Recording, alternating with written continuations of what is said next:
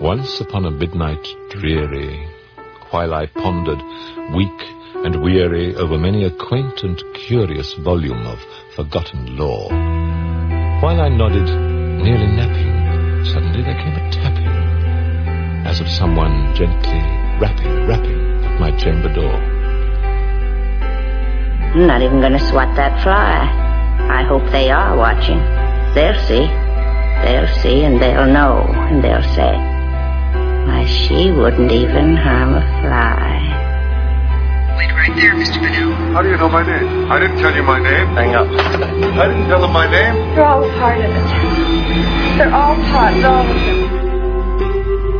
Do you ever wonder about all the different ways of dying? You know, violently? I wonder, like, what would be the most horrible way to die? It's not my intention to do this in front of you. For that, I'm sorry. You can take my word for it. Your mother had it coming.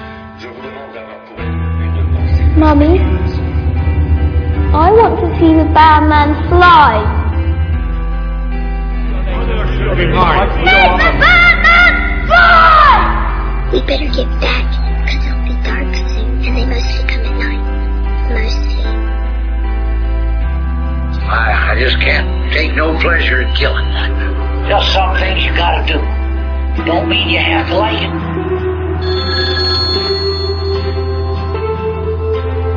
7 days. Wait a minute. I know who you are. Yeah, but I heard you were dead.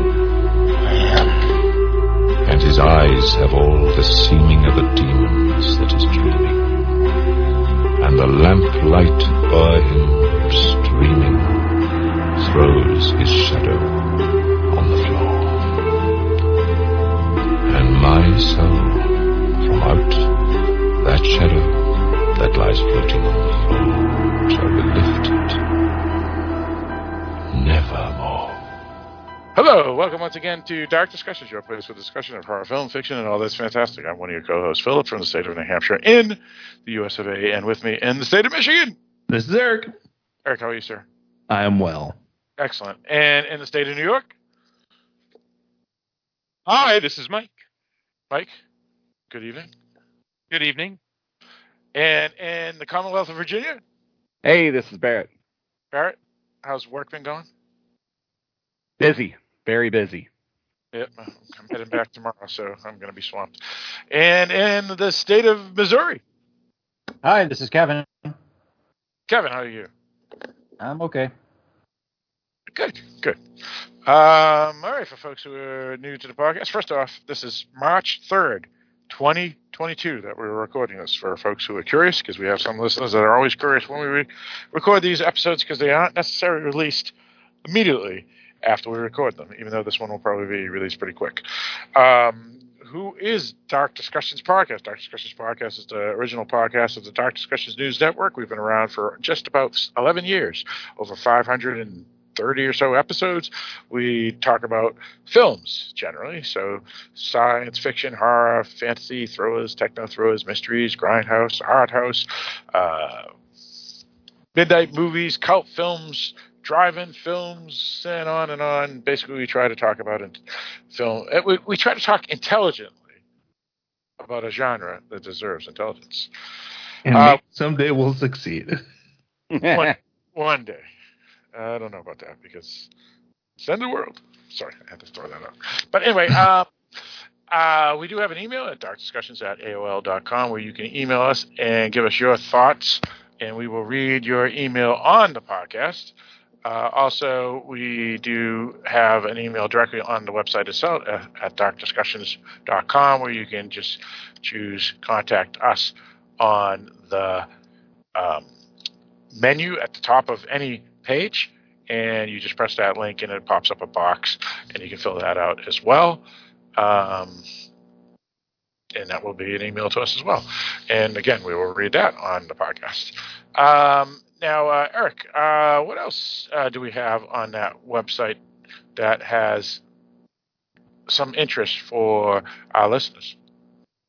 Well, on every page of the website, there's a Patreon badge. Patreon is a service that lets you financially contribute to online artists like us. Producing this show is not free. We have to pay for things like equipment and web service and renting movies and so on and so forth. So if you would like to help us offset the cost of producing this show, that's how you can do it. You can go to patreon.com/darkdiscussions. For every $5 a month that you care to donate, you'll have the opportunity to submit a topic for us to possibly do a show on. We draw one at random from our submissions once a quarter and do a show on that. So if that's something you're interested in, you can go to patreon.com/darkdiscussions or click on the Patreon badge on any page of darkdiscussions.com. Any and all contributions are greatly appreciated. Indeed, indeed. And we do have a couple of emails from John Appleby.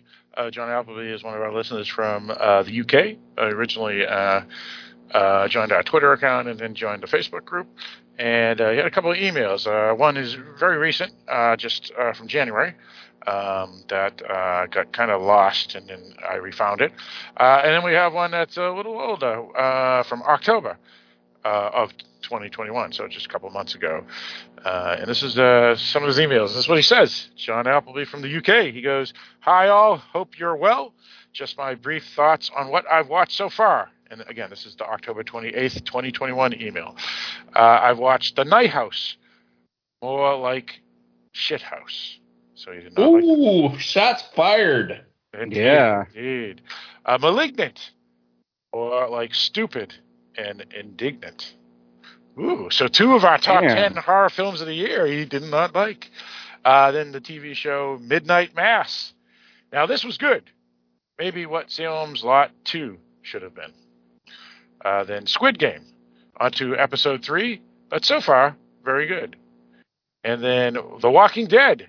Vast improvement on the final season as opposed to the poor draw out seasons of 6 and 7.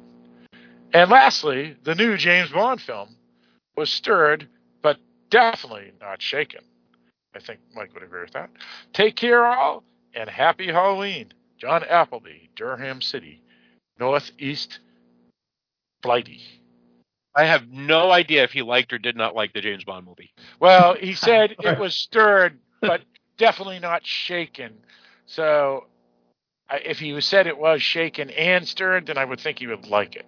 That's all I can... Yeah, I think he's saying basically it was just okay, is what it sounds like. Yeah, that's what I'm getting. That's what I'm getting. All right, so this is what he has to say, and if he rewrote this email today, he would add a third year to that, but we'll get to that in a moment. And this is what John Appleby of the UK says. He goes, "Hi all." This is from January 28th, 2022. "Hi all, and Happy New Year. From the Northeast in Blighty. Went to my first eagerly anticipated trip to the flicks this year, as I don't drink from New Year's Day till my birthday, April 12th, so cinema trips and boxing help in my sobriety. The film I chose was Guillermo del Toro's Nightmare Alley, an excellent film, not horror, as the trailers deceive you and maybe thinking it is, and I'll say it for you, Eric, fuck trailers." Thank you. You're welcome. Visceral, tense, beautifully shot, with an awesome score. Everyone of the cast were fantastic.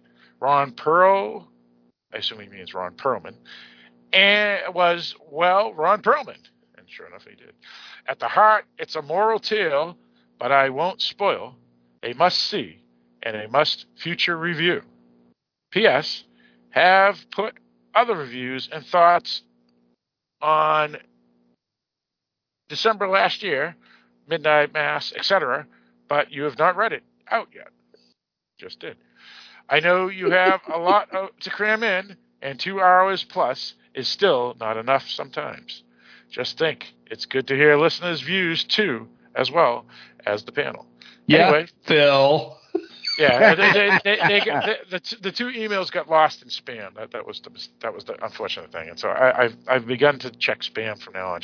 And I've also tagged John's email address to go straight to there you go, the regular inbox. Yeah. Anyway, keep up the great work. Hope Phil and the kids are healthy and over their COVID bouts. Yep, because I did have COVID. We and Kevin, you did too, as a matter of fact. Yep. Take care, all. let's hope 2022 is better for us all. It's the worst year of the 3. And the last 2 years, go fuck yourself. John Appleby of Northeast Blighty. Well, as I said, what you really feel. As I said a couple of months ago on Facebook, remember when we all complained about 2019 being the worst year ever? Oh, that was a crock. How quaint that is now. Oh, 2019, how we missed it. Yeah, exactly. 2019 was a damn good year. I don't care what anybody says. 2021 sucked. 2020 sucked. And 2022 is only 2 months old, and it's the worst of the 3. But anyway. And that's saying something when last year my father died of COVID. All right. So, speaking of 2022, we do have a new film tonight that we're going to discuss. That is a 2022 film. And we'll get into any news or any of those other things later in the podcast. If we do have time, depending on how long we talk about the film, if there's an opening at the end, we'll discuss news and what we've been watching and all that other good stuff. Yeah. So, with all that stated, Eric, what are we going to discuss tonight? Tonight, we're going to be discussing Texas Chainsaw Massacre, currently available on Netflix.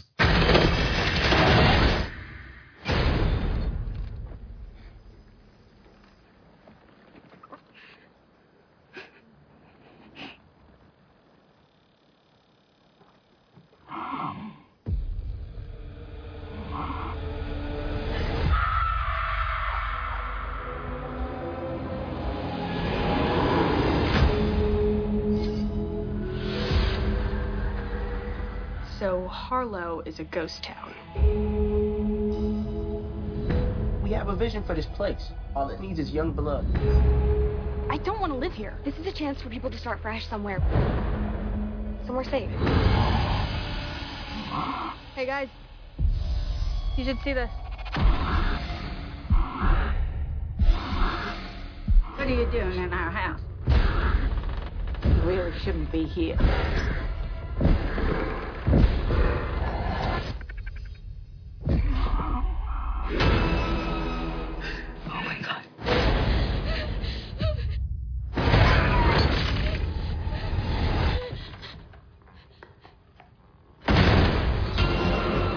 This is Hardesty.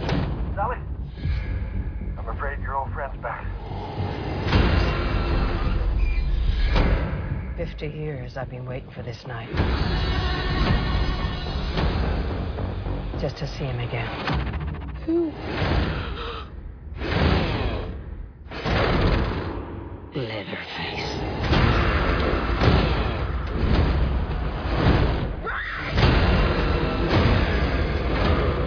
Looks like it's you that he wants. I'm not gonna let him kill you.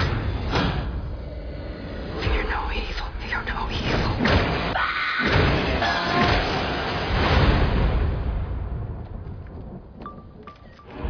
Try anything and you cancel, bro. Oh, fuck.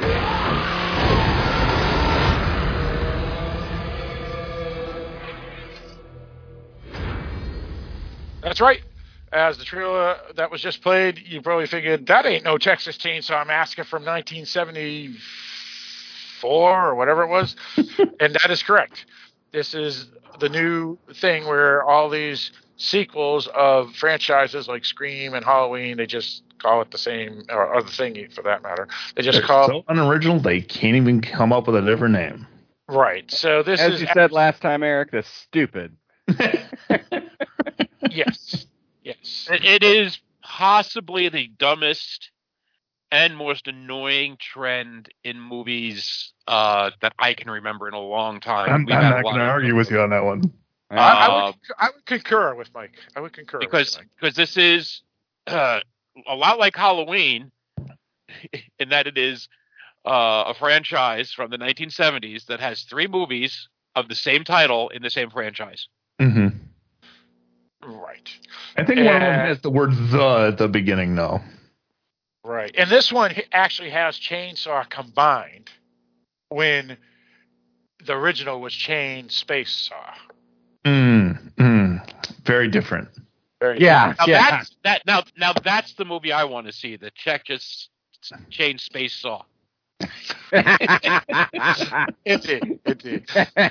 So we are talking about the 2022 film that's called simply The Texas Chainsaw Massacre. 3 words, because there is no chain space saw. It's just chainsaw. Nor is there the. There is no the. That's correct. So I take that back. If I use the word the. Completely different. Completely different. Yeah. Now, this film is brand new. Came out on February 18th, 2022. Purchased and released by Netflix, so only on Netflix.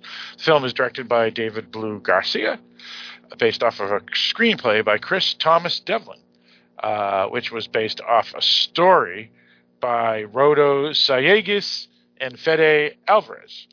Out of all those people, Fede Alvarez is probably the name. There was a screenplay? I thought they did it just as it happened. We'll talk about that later, Barrett. We'll talk about that later. I'm just surprised. Color me surprised. So Fede Alvarez is the guy that did the Evil Dead remake and Don't Breathe. Yeah, right. So I will say it was a disturbing lack of turkey basters in this one. There was. We need more turkey basters. That's true. So the film stars, I won't even name any of them because I don't know any of these people, but it stars people. Now, we do have... Wow. We do have... I've never heard Phil diss a movie this hard. Well, you're going to be surprised when I discuss. But we do have 2 other reviews on the Dark Discussions News Network from Anthony T's Horror and Wrestling Show, which I believe he says is horrendous. And then Jason Lloyd on Jason Unleashed, episode 2, which... Oh, my God. Is he doing a podcast on our network now? He is. Oh, my God. That's awesome. It is awesome. I didn't know. Yes, it is awesome. And Jason Lloyd, who reviewed this film, and he's, as Eric stated to me, he's going to fight this to the end, this is a great I said he's going to die on that hill. That's right. Something. I knew you said something that was about death. So he's going to fight this because he loved this film. So you can listen to those episodes on the News Network, Anthony T's Wrestling Horror Show. You can listen to that episode off of that feed. But Jason Unleashed, episode 2, The Texas Chainsaw Massacre, you can find both on the Halloween Boutique Psychotronic Reviews as well as the Dark Discussion podcast feed. All right, so we can get into our thoughts on this film and what we thought of this. And let's start with you, Kevin.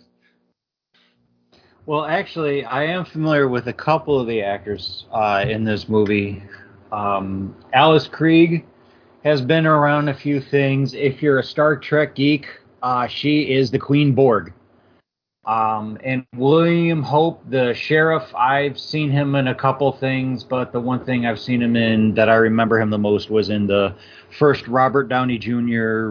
Sherlock Holmes movie. Now, about the movie itself. It is, I guess, it just follows the pattern. It follows a typical slasher pattern. There really weren't any surprises. You kind of, you got what you got what you expected. Yeah, nothing particularly original in this one. I mean, it had a decent kill, and near the beginning, one that I don't think I've ever seen. So that I'll give it that. But everything else, it was just a little too expected, too predictable. All right, sounds good. Very well. Let's go with you, Mike. This is an entry in the Texas Chainsaw Massacre franchise. If you have seen any other entry in the Texas Chainsaw Massacre franchise, other than the original, you'll know that it's a mixed bag. I think if you hold this to the standard of the original film, it will do what almost every other horror movie made since 1974 will do, and that is probably not live up to it. If you compare it to almost any other movie in this franchise, or even just like the mid-level of the other 83 movies in this franchise, I think it does okay. It's got some serious stupid in it, especially at the end, where it becomes not bad, but laughably bad. There are some decent kills in it, I thought. I think they do some neat things in it. Some of it doesn't hold up. Yes, it is kind of chasing a trend in that it's as Scream would call it, a requel. But the only reason I watched it was because of the podcast. My Facebook feed was filled with everybody and their mother talking about how wonderful and horrible this movie was when it came out. And I really had no interest because I think I had watched, the last two Texas Chainsaw films that came out that were also reboots to the original, and they were god-awful. I think this is better than those. So I had no interest in it. I watched it for this, and I'm going to disagree with just about everybody when I say I had fun with it. It was okay. It wasn't the greatest, and it wasn't the worstest. It was there. All right, sounds good. Well, see, that's kind of how I felt. It was there. It wasn't fantastic. It was just, like you said there. Also, John Larroquette was in this. He came back as the narrator. That's right. Okay, so for me, I heard about this film because about a week ago, as Mike mentioned, it just started popping up on social media that it was there, and I was like, oh, I didn't even know this movie existed or was coming out. And I just didn't know what people were talking about and they kept on saying the Texas Chainsaw Massacre, and it's like, yeah, but that's from 1974 or something. But then I found out, oh no, it's something like Halloween where they're trying to make a sequel to the original and ignore all the rest and on and on and on. So I was like, all right. So I wasn't going to watch it. I was going to avoid it completely. And then when we were just trying to discuss what film to do this week, it came up, and that's how it got chosen. So I said, yeah, sure, I'll watch it. Why not? It was free because I subscribed to Netflix, who just raised their price by $2, those fuckers. So immediately I texted all the regulars, so Kevin and Eric and Barrett and Sean Fox and Jason Lloyd. I didn't text Mike, though. And I told all of them, I go, oh my God, this movie's so terrible. First 15, 20 minutes in, it's just awful. God awful. And then, as Jason Lloyd said, just wait. The kills are coming. And I'm not a big slasher or a kill guy anyway. I'm more of a psychological horror film fan. And so, as we know, 1974's The Texas Chainsaw Massacre is always thought of as a blood gore fest, but it isn't. It's a psychological horror film. And out of all the franchises, excluding The Exorcist and Jaws and Night of the Living Dead, so like Halloween and Freddy and Jason and all the rest of them, this is the first film out of all those franchises I ever saw was the original 1974 Texas Chainsaw Massacre, and it was like when I was like 28. And I was shocked how great that film was. I was like, holy shit. I thought this was just some let me rephrase that. Some trailer trash motherfucking garbage film. And it was awesome. So it actually lived up to its reputation. So, all the sequels suck, just like in every franchise. So I didn't bother seeing any of them. And then I did see one of them because it had Daddario in it. And being a red-blooded male, I had to watch that film. And that was god-awful, as Mike said. So, yeah, there's not much good in this franchise besides the original. The original is an unbelievable film. So, I'm watching it, as Jason Lloyd said, and the kills start coming. And it's like, yeah, this is actually stupid, as I discussed with Barrett offline, which is there's no plot.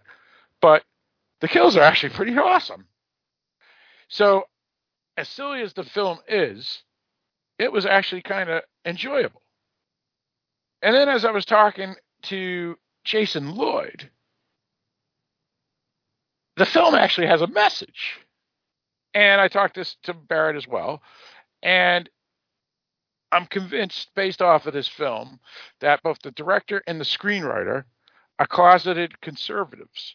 And this film is basically giving it to the white progressives, or just progressives in general, similar to Get Out, but coming from a different angle, and by far not as good of a film. But there's a big political message in this film where we see the poor white class rural folk who used to vote, a lot of them vote Democrat, have now turned Republican. And I think this film is really trying to put a message out there and trying to hide it really well. But if you really think about it, this is a conservative movie, which is interesting. I'm not saying that's good or bad. I'm just saying this is interesting. So with that interesting aspect of the film and the crazy bloodshed that we get in the second half of the film, even if it is stupid, as Mike said, especially the last 20 minutes, because Leatherface suddenly becomes like a superhero, I enjoyed this film, even if it is not a great film. So I'm going to give it a thumbs up. I think it had enough enjoyment, and it didn't last too long. It got out after 112 minutes. It's a wicked short film. And as a result, I thought it was a good film, which surprised me, because after the first 20 minutes, I thought this movie was the worst. So that's my opinion. So let's go with you, Eric. I agree with a lot of things that everybody has said.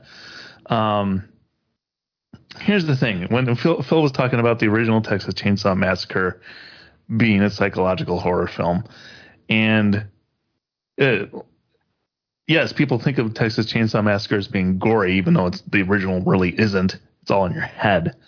But when you stop and think about it, it doesn't really have much of a story. Some kids break down in a van near a house where some crazy people live, and one of them is really big and likes to wear human skin and kill people. That's your entire plot. So I don't understand. I mean, I agree the quote unquote plot of this movie is ridiculous, and we will rip into that later. Because there's some true stupid going on here. However, if you're looking for a well-written story in a movie with Texas Chainsaw in the title, you're looking in the wrong place. This is not where you're going to find your great plot. It might be where you find your good gore, and that's what this movie does have. And I was able to appreciate that. The kills, there were a couple of great moments. There was one I even texted my buddy Dan about. I was like, Leatherface is doing this right now, and it's really satisfying.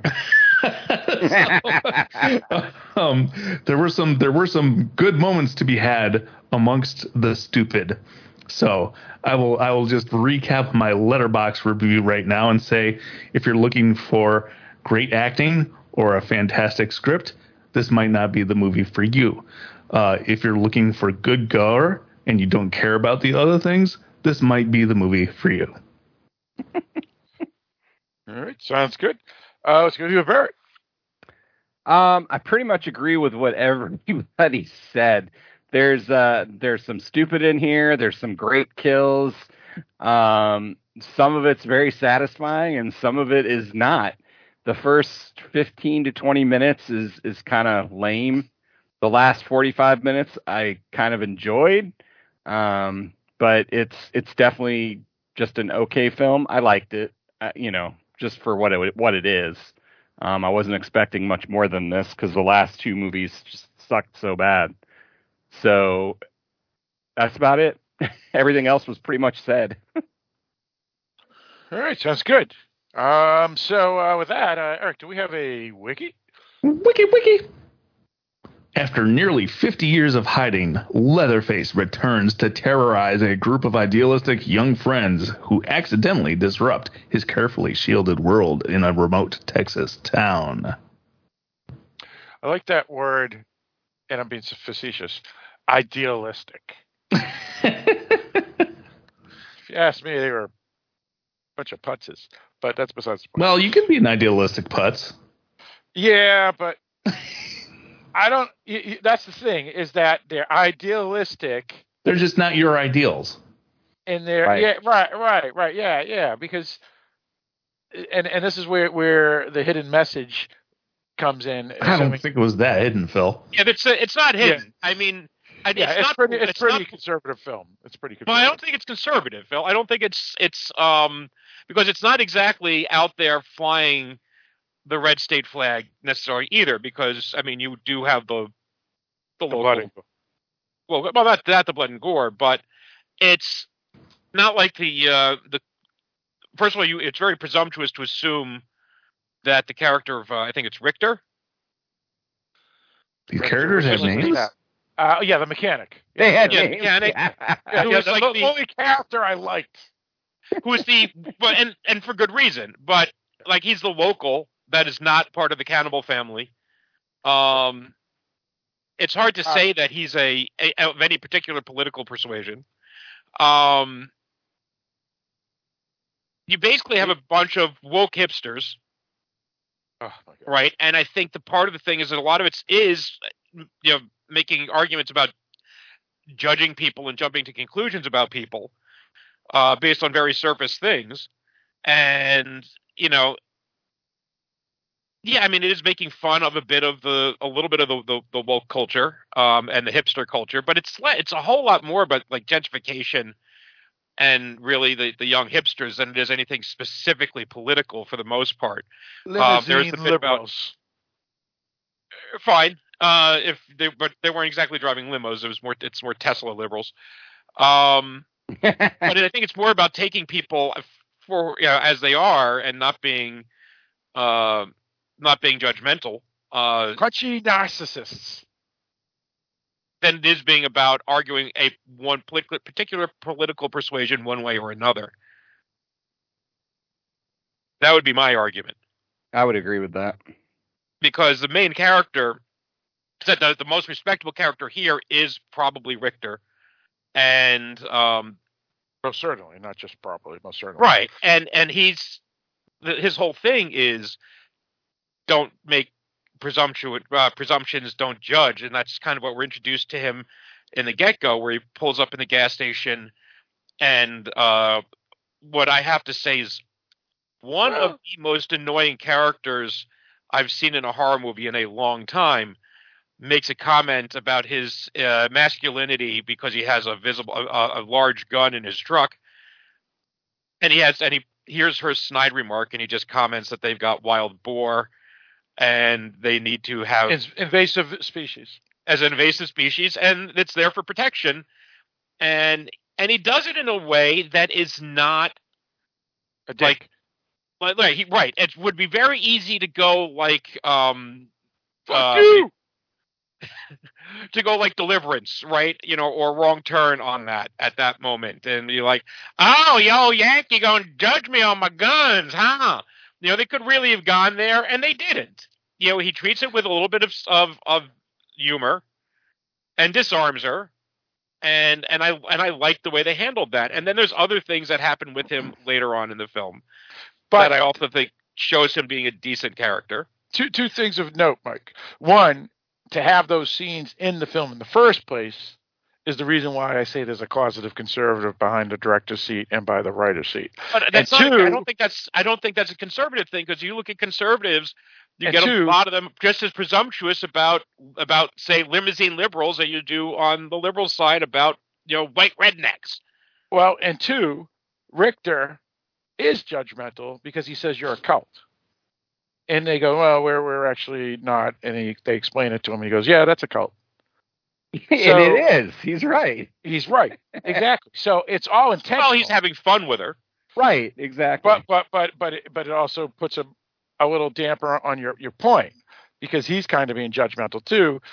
And the thing is that he's pointing out, the whole thing is the script and the director, scriptwriter and director, are pointing out things that aren't necessary in this film. And as Barrett and me were talking about after, he goes, if they didn't have, Barrett said basically, in not so many words, said if they didn't have any of that in there, I don't want a message film. I just want a film. But these things were put in the film intentionally for a message. Now, whether it's quote unquote closeted conservative or something else, it's definitely not pro regular Hollywood stuff, that we would say, or pro woke, as you mentioned, Mike. So I think it's more than you think it is when I say it's closeted conservative, you say maybe not. I think you're reading into it a lot of what's there, and I think that's part of, as I was watching, I was seeing part of why I think people were loving and hating the film, because you do start with these young kind of hipster douchebags, which immediately turn people off. And I know people who just like turn the movie off and go, "Oh man, it went woke go broke, dude," and turn the movie off, and they miss the fact that it's a fucking slasher movie, and everybody introduced in the first 5 minutes is going to die horribly. So there's that, and that's the one end of the spectrum. And the same thing, you have the anti-gun message, and you get the others who are like, "Oh, look, cool, dude. They got some woke hipsters in the movie. This is great." And then, hey, they're making fun of them. They're killing them off. And what? They're making the person who's the anti-gun person use a gun to survive at the end? How dare they do that? So I think it just managed to piss everybody off and find a button to push everywhere because people are judgmental pricks. People suck. I thought how guns were used in this movie were mostly stupid because people got up close with them. And I'm like, stay away. Yeah, it was stupid because one particular person didn't know how to pull a fucking trigger. Yeah. Too.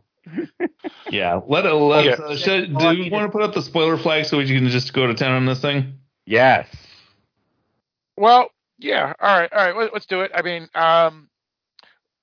at this point, we'll throw up the spoiler. So, folks who are new to the podcast or not, Dark Discussions Podcast is a podcast that doesn't just review films, but we critique and dissect films. So, specific scenes, what the screenwriter or director is trying to say to us, what we think they're trying to say to us, anything and everything. And so we get into real deep into scenes and talk about things that otherwise you wouldn't know about. So that's a warning.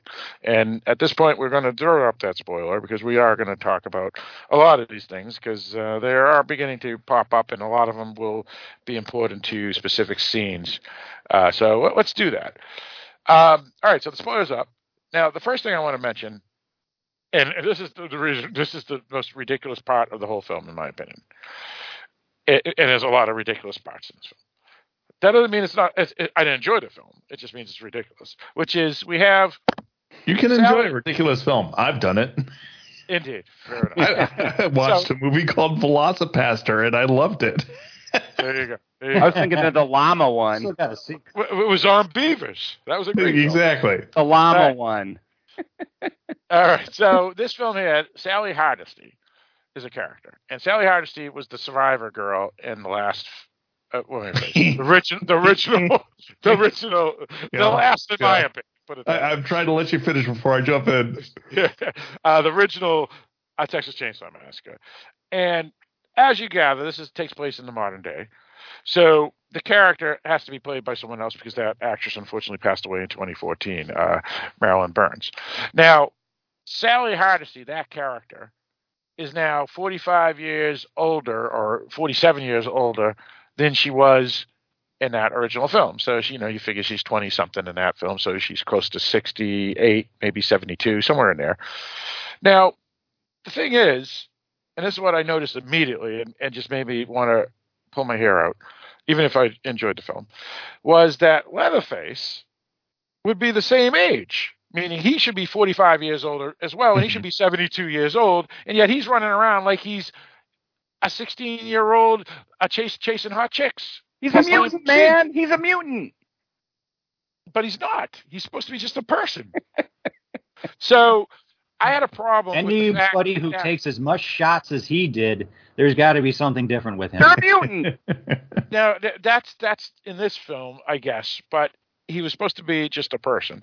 So I just couldn't believe that they had this guy that's supposed to be 72 years old, and not saying that 72-year-old people aren't active, fit, and healthy, but he looked, based off of what we could see, as if he was in his 30s or 40s at most.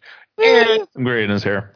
Yeah, but it was just bizarre. I mean, put it this way, me and Kevin Letts are pretty good when it comes to exercise, and we're in our 50s. So this guy should be 70-something. So it's just weird. It was just that didn't bother me at all. I'll tell you what bothered me though. What bothered me is, first of all, if you're going to go the requel route,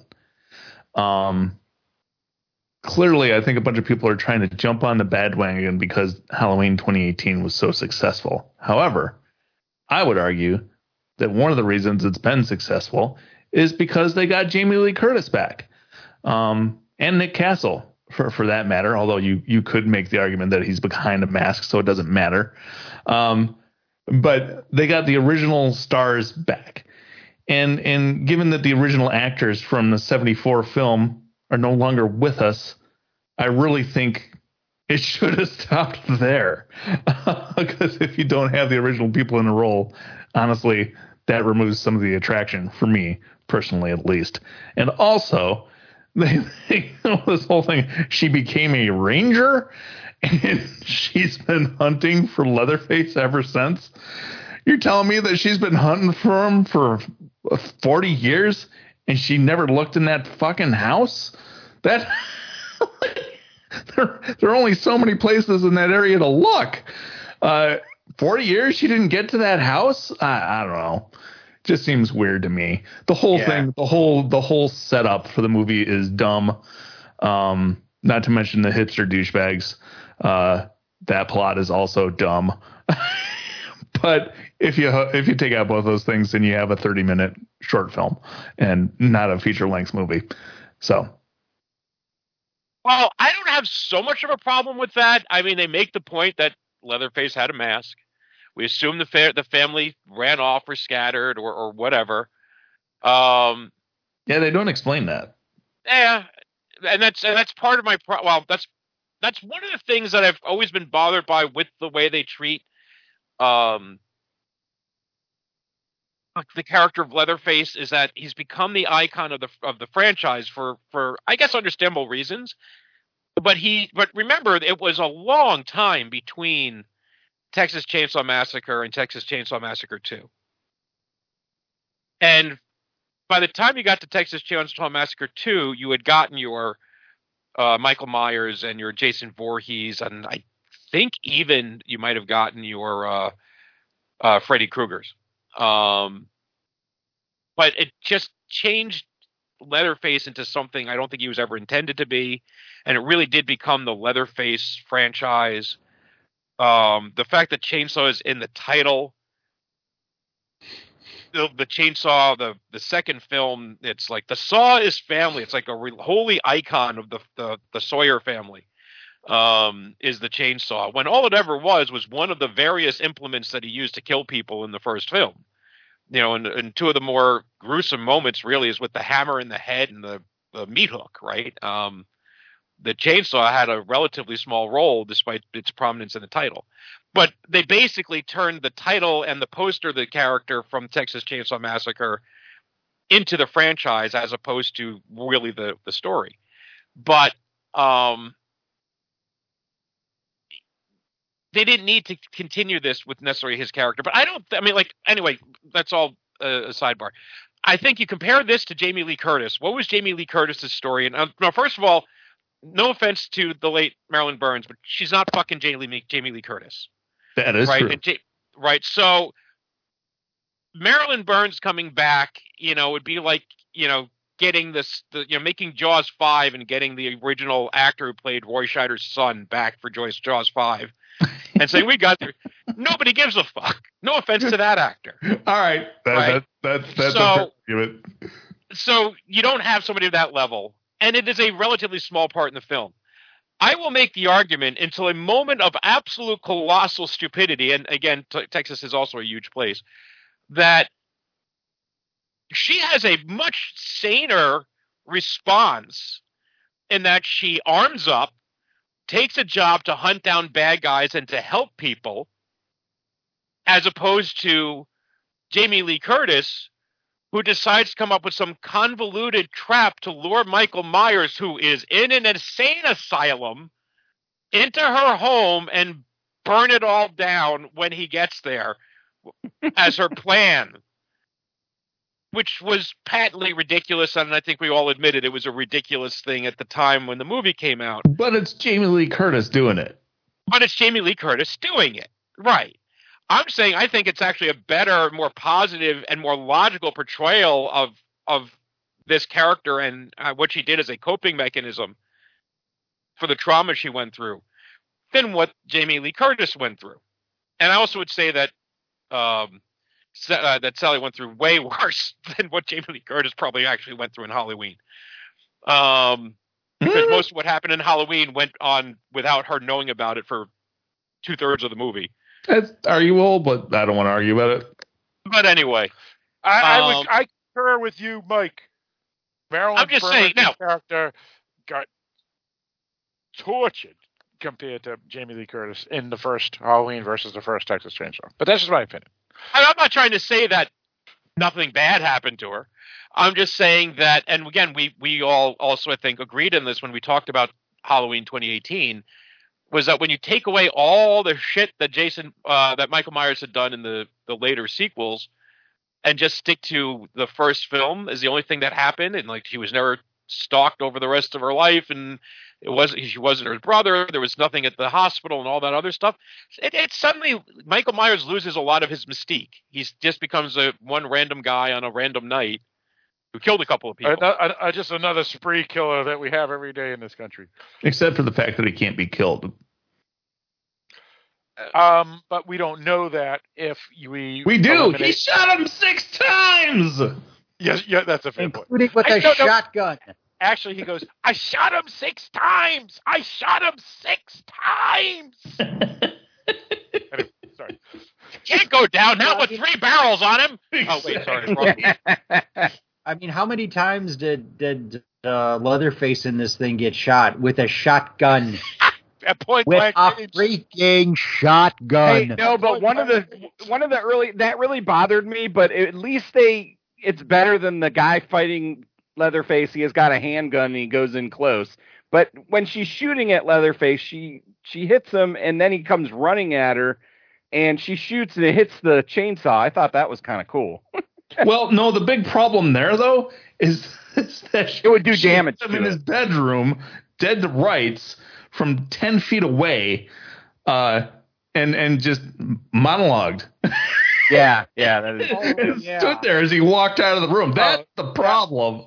No, the best part was going up to a character that the audience knows has been mute for 50 years and say, "Say my name." Say my name. Well, that I've been searching for you for 47 years, but I'll let you walk out of the room and leave. Well, and even after she specifically said in the car, "You girls need to stay here until I kill him." So why he's after you? Him? What are you doing? Now, Kevin, what were you going to say?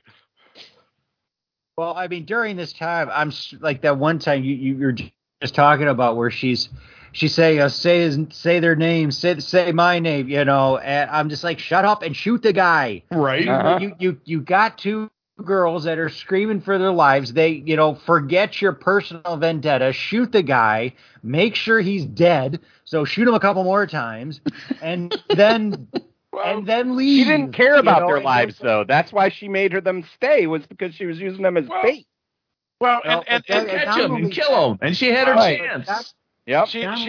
But I mean, it also bothered me. Now, just as somebody who, I'm not much of a scientist as Mike, but I'm sitting there thinking, if you get shot that many times, okay, maybe you can kind of kind of crawl around a bit. This guy was walking. This guy was walking for miles. No disrespect to Mike as a quote unquote scientist. Oh, disrespect him. Do it. But I think we can all, whether you have a science college degree or otherwise, would say that if you're shot that many times, you're dead. In a lot of movies, do that. Let's be honest. I was going to say, that shit doesn't bother me in a horror movie. Yeah, exactly. It doesn't bother me in a horror movie.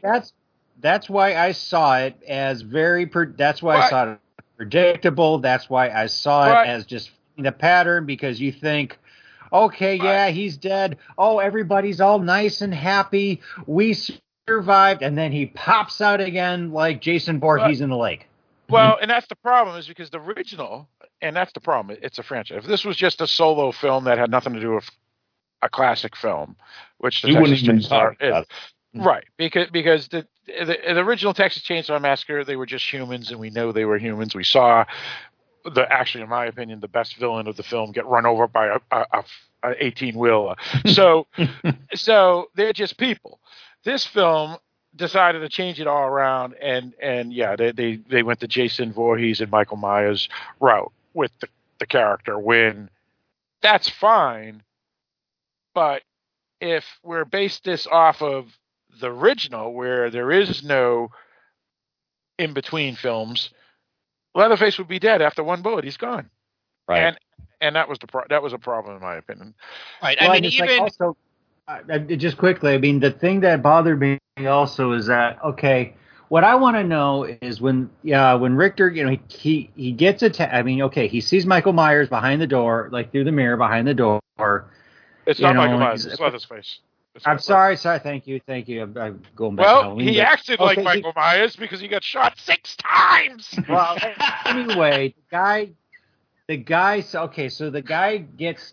Okay, he gets hit. His leg gets broken. All right, that's gotta hurt. So what does he do? He attacks him. It's like, you've got a gun. Get the gun and shoot him. Right, and that was not no 22. That I can't tell you what gun it was because I'm not an expert on guns, but that was a good gun. That was a good pistol.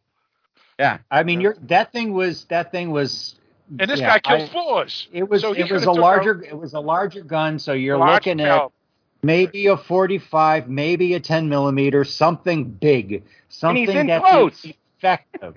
Point blank range, a hunter of boars with a pistol. Right. But I do like how he dies. Yeah. To say. There's no getting up and him crawling around and then getting killed again. I don't think I've seen a head bash that lasted quite that long.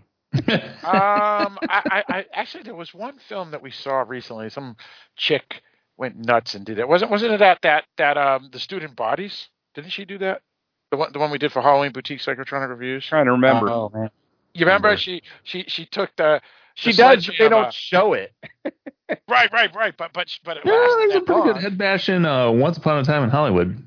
I haven't seen that. Yeah, that's a good one too. Oh yeah, that's a good one. Yeah. So anyway, yeah. So actually, can I say my problem wasn't so much the Leatherface thing, which yes is eye rolling, but it is a cliche of the genre. My problem was the fact that Sally was hoisted up in the air with a chainsaw running, still running in her abdomen. Yeah, she's a superhero too. Off her. Now, not like just kind of lift and shove, hoisted. Yeah, vertically. Yeah, on a running chainsaw in her abdomen that is clearly going completely through her torso. Running. Yeah. Chewing and churning up her insides. And then hurled across the room. Or the street. Or the street or whatever. Yeah, and yet, what, 5 minutes later? She is able to get more shots. Get off a couple more shots. Now, scientifically speaking, your local pathologist would say she was all torn up inside, and her organs had become what they refer to as hamburger meat. or jelly. So that I found ridiculous and unnecessarily ridiculous. There was no reason to do For her that. to be alive, yep. Right? Because it didn't change anything at all. Obviously, once Leatherface dies, the movie is over. So there's an argument when they like, oh, we're done. The movie's only 40 minutes long? Fuck! Okay. I think it's. No, I'm saying, but then we got to bring him back back because otherwise the movie would have been over a half an hour earlier. I think we should just accept that this whole movie is ridiculous because it is. Yes. and that's a fair point. Yeah. There's a lot of problems with the film, and again, this comes back to I don't think the film was made by the director and the screenwriter because they wanted to just make a slasher film. I think they had a different agenda, and I'm not saying that's bad, but I think they had a different agenda. Well, we already talked about that. But the gore in this movie is really the reason to watch it. Oh yeah. Because there's some good gore going on. There are two moments in particular that I enjoyed. One was when they're in the sheriff's van / ambulance. Yes. And Leatherface breaks that guy's arm in half, so it's a compound fracture, and then uses the jagged end of his bone to stab him repeatedly in the neck. I was just like, oh, good God. That was awesome. Horrifying. I gotta agree. I thought that was probably that was the original kill I mentioned at the beginning of the episode. That one was pretty awesome. That was original. And then the thing I texted Dan about, I just sent him a text message at one point that said, Leatherface is hacking up a bus full of douchebag Zoomers, and this is pretty satisfying. I would say that these characters, similar to the ones in the remake or whatever it's called, or The Wrong Turn, or the kids in the Evil Dead remake, this was very satisfying. Very satisfying. I would say speaking of the David Mamet level writing of this film, the best line of dialogue has to absolutely be the Zoomster with the phone. Try anything and you're canceled, bro. You'll be canceled if you do anything, man. That was good. That was this, you little bitch. Right. And I gotta say, I would recommend if you're ever bored, watch this movie again with closed captioning on. Because there's some great closed captioning on this movie. Chainsaw revs, screaming. Why were you watching it? Chainsaw power revs, more screaming. Why were you watching it with the captions on? I forget why I turned them on. There was I was having trouble hearing the dialogue in one part, I think. Gotcha. So I turned it on and then just left it on. That's I have it on all the time. So well, I know you do. I know what you mean, Eric. Yeah. I know you do, Kevin, but I was curious why Eric was doing it. Yeah. The one thing I didn't like about that. Oh, sorry. I remember why I turned it on, Phil. It was the scene when the sheriff's van / ambulance crashes when she was whispering on the radio. So I turned on the subtitles. Yeah. He's wearing her face. He's wearing her face. No. So the one scene I didn't like, or part I didn't like about the bus scene obviously there's panic and everybody's going to go nuts. Those windows break open. They're made to do that. But again, I was looking at it as Leatherface is Leatherface. He doesn't have a gun. Now, obviously, a melee weapon is still very dangerous. But honestly, and don't ask me why, probably because of the world events that are happening right now. All I kept on thinking was 9/11 and the Pennsylvania plane that crashed, and how those folk decided they know they're done, so they're going to fight back and see if they can survive.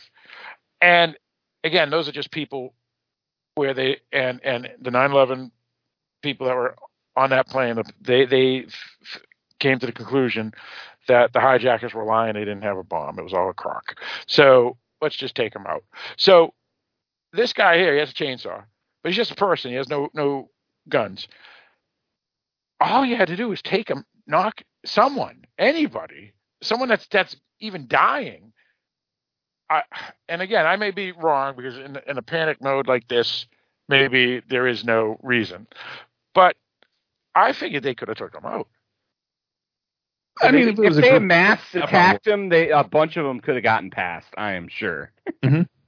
Yeah, so that kind of bothered me. But the problem is that mass attacking a guy with a chainsaw, it's hard to bring yourself able to get close to mass attack him because it's not like you're mass attacking a guy who had a box cutter where you might get a boo-boo. And obviously you can get a serious injury from a box cutter, but there's also a good chance that he's just going to cut you. Right. With the chainsaw, it's like, well, if I'm lucky, I'll only lose an arm. Right. Well, like the one guy that had his thrown away. That's why I threw in even if someone was dying, maybe they could have got something in. But they had to be like someone's backpack. I always carry a backpack on that they could have tossed at. Again, those windows break open. Buses are made to do that. Yeah. I mean, again, that one girl made it halfway out. Again, I didn't. I was waiting for her. Yeah. Well, that's another thing, and I'll talk about that in a second. But that's one way to put it, Eric. First of all, I was glad that none of that happened anyway, because at that point I was team Leatherface anyway. Right. But, how could you not be? Exactly. Everyone else is douches. Absolutely. Except for the cowboy. Once Richter died, I was like, yeah, I'm all team Leatherface. So the second thing is that girl that Eric and you, Kevin, were talking about that kind of halfway got out of the bus. Richter told her to call the cops, and she didn't. and she didn't even tell anybody in the bus what is going on, that her friend just died in front of her, and instead she's letting them still party on the bus. So if anybody that deserved to die, she was the one that deserved to die. So I'm glad she died terribly. Yes. She was the worst character of the entire. Well, and that's hard to say because the boy. No, Mel was awful. Mel was awful. Mel, who's Mel? Melody. Oh, they had names. They had names. They actually told you the names. The only one that didn't catch the name for without having to look on IMDb or anything was Fiancé.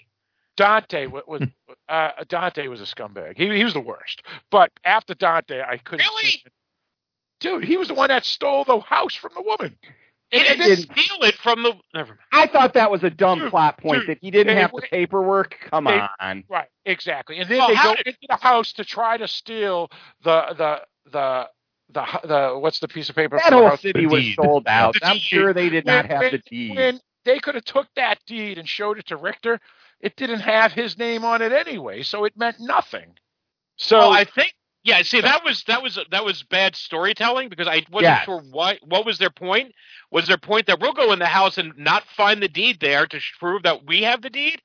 I mean, he did I don't think he was trying to steal the house. I do think he believed he owned the house. They had bought apparently all the land. I do think this is a weird thing. Is this a thing that happens in Texas where like the hipsters are gentrifying by buying up ghost towns? Yeah, exactly. Yes, because they're a cult. But the point is that he was throwing out an orphanage, so he's a piece of garbage. He is a white orphanage with no orphans, Phil. There was nobody there. You know what I'm talking about? He didn't know that. That's right. Yeah, he did. He was in there. There was nobody there. Let's put it this way. He bought the property. Can say Melody is a worse character, and that's fine. She was a dink. I'm saying Dante and the chick on the bus were the two worst characters. That's my opinion. But they all sucked. They all sucked. Agree with that. Yes. Let's just leave it at that. I was not crying tears when pretty much anybody died except for Richter, and that was because he was stupid. We were getting so close. Right. And can we talk about the stupid high school shooting subplot? All right, Oh, let's do that in yeah. a second. I just want to mention one thing to Mike to put out the olive branch, which is we're just talking about degrees of assholes, right? These characters. So it doesn't really, absolutely. They all suck. Yeah, so we don't have to really. I don't need to defend my point, and you don't have. No, to one does not open up a restaurant in Texas to offer chai lattes and They were going to open a comic book store. Comic book store was perfect. That's and vegan steaks and whatever. The whole thing is dumb. That was a classic. Oh, we can open up a comic store here, and it's like, oh my god, this is so hidden message. Well, the thing is, and even if it was like, okay, they all go there, everybody buys their little store, and they open up, so they got their comic book shop, and they got their restaurant. Who the fuck are they going to sell anything to? Right, themselves. Ghost town. Right, exactly. Nowadays, I don't even go to a comic book store. I just buy it on Amazon for Christ's Oh my goodness. Jesus. Anyway, so let's talk about that subpoint. Mike, you were going to say something? I don't remember. All right, that may have been an echo. There was an echo there for a second. So Eric, let's talk about that subplot of the school shooting. I don't understand why it was in the movie. Yeah. Well, they are making a point, I think, about very loosely that she's the one that had been shot. She's the one. It's an attempt to give some poignancy and some depth in a very surface level film to the person who actually is the victim here, while her family and friends are kind of using it barely through which you have to pick up when you just see her sister scanning through the her social media pages in her phone, as based for their own little charity or cause, and all she wants to do is kind of get on with her life. Mm-hmm. And I certainly get they're doing the whole survival guilt, but I also then found it, as much as I kind of liked the character Lily more than certainly than any of the four in the car to begin with. Yeah. And not as much as Richter, but then she went the whole I was supposed to die and death followed me here, and I'm like, you're in the wrong fucking franchise. Final Destination 6 is filming down the road. Right. But I think that's what they were trying to do. And again, I think it was an attempt to add, certainly to add some poignancy and again, making fun of the modern generation and politicization of issues that maybe shouldn't be politicized or what have you. And I know that will piss some people off because they'll argue about everything is political or whatever, but fuck, that's kind of what they're getting at. The idea was Richter was just a guy who people are judging on his surface. I can't even say, like, you can't be defending the family that had the Confederate flag flying outside the orphanage because Leatherface was in there. Because that's the Leatherface family, Phil. No, they're hiding a killer. This is where I think there's a mistake. The woman took Leatherface in as an orphan, meaning he was an orphan in the sense that he was a special needs person, as we know from the first film. And for 45 years, he was not a killer. In her eyes, she doesn't know. That doesn't make up for it. No, but she doesn't know he's a killer. Doesn't matter if she knows or not. I don't know that she doesn't know that. I don't either, but he's still really bad. No, I'm not disagreeing that Leatherface is bad, whether it's behavioral health issues or not. My point is that we have no proof that the woman that was the head of the orphanage had any knowledge of his criminal behavior prior to him becoming a member of the orphan. She is, or maybe I'm missing it. Hold on. I take it back. I might be looking at the wrong character. I was misreading a chart of characters in the franchise. I was just looking at some of the actors that were involved. Okay, this character's name is Virginia McCumber, or Ginny. Okay, so she was different. I take that back. Or I was thinking that she was actually a member of the family, and I just got my chart confused. Yeah. This woman here, and because they got rid of all the stuff between the original and this film, We don't have a Leatherface mother like we had in some of these other films, or any female characters in his family until at all. If we remove all those films and just jump from the original to this film, this woman is just the head of the orphanage. Right. All right. So that's my bad. That was my misreading of external material. So regardless, anyway. No worries. Leatherface was there. I do kind of like what they did with Leatherface, that he was hiding out. I did like that he got old and fat. I did like that he had to make a new mask that didn't have his original outfit just hiding in the cupboard. Apparently he did keep the chainsaw in his bedroom, though. Well, he did keep the chainsaw. Well, you always keep your favorite toys. Yeah. Well, maybe it was in the attic. Maybe that's where their tool shed is. Their tool work. They don't use the basement. They don't have basements in Texas, right? So they probably have an attic where they do all their woodwork. Like a crawl space, which we saw used extensively. That's right. There was a crawl space. There was no attic. There was. Crawl space. That was another funny scene. Yeah, that's a good point, Mike. Yeah. And yet, though, even though he was a little bigger and he was a little grayer and whatever, he oddly compared to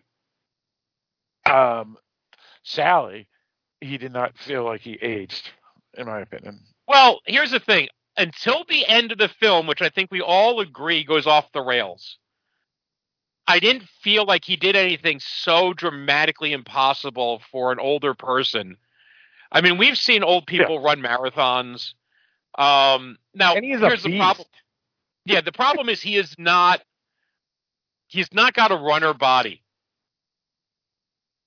And at this point, I don't even think you could say he has a dad bod. He has two dad bods. He's a big guy. But he wasn't doing like calisthenics. He was just beating the crap out of people. And I don't know if they've ever really established what he looked like under the mask in the original film. Was he a mutant or just some guy with the leather fetish? I know people assume he's some inbred mutant freak. Yeah, whatever. That's kind of sort of part of the lore. It's what people assume. So be it. I'm perfectly happy. He's got some funky teeth going on, that's for sure. He's got some funky teeth, but I've seen a lot of people with that.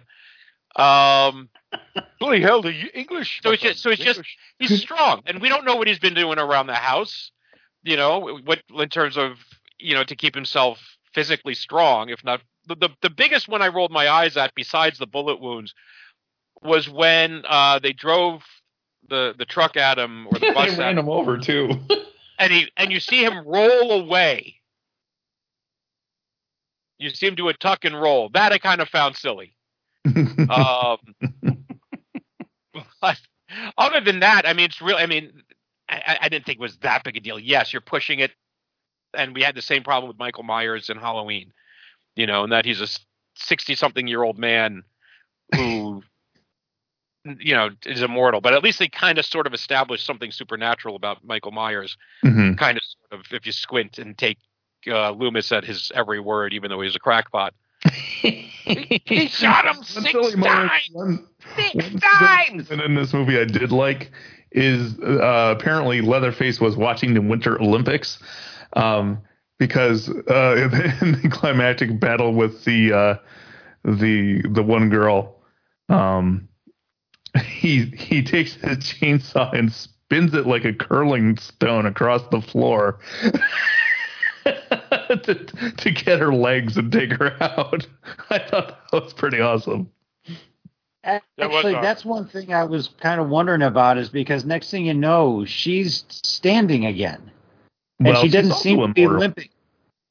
What was that? She was limping, but if you got hit in the leg with a chainsaw, you'd be limping a hell of a lot worse than that. Well, I'm sitting there thinking, okay, he cut her Achilles or something like that, but she's limping like she just sprained an ankle. Lightly sprained an ankle. She was already limping, and maybe the body of the chainsaw hit her. Maybe it wasn't even the blade, and she just fell down. I mean, most chainsaws that'll do. Aren't most chainsaws set up so that they stop running when you're not holding it?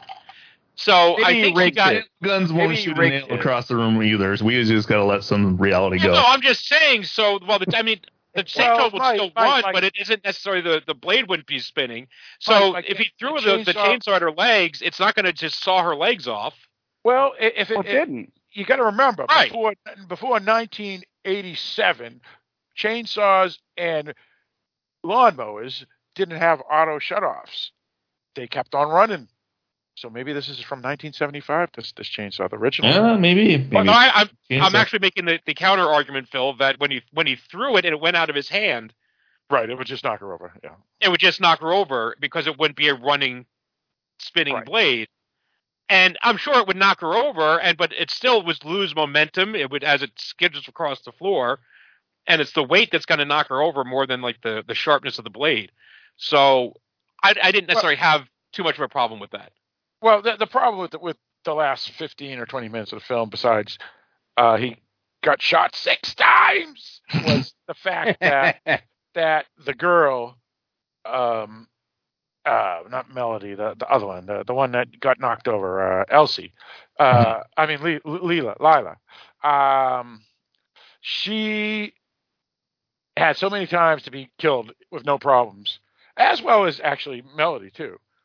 And Leatherface kept on screwing it up. And this is the typical problem with a lot of these B-movie slashers, is the heroes are put in jeopardy, let me rephrase, I don't consider them heroes, I consider them annoying scumbags. But these characters that we're supposed to like, they are put in jeopardy so many times in a lot of these B-movie crapola slashers. And it's like, oh my God, I can't believe they didn't die.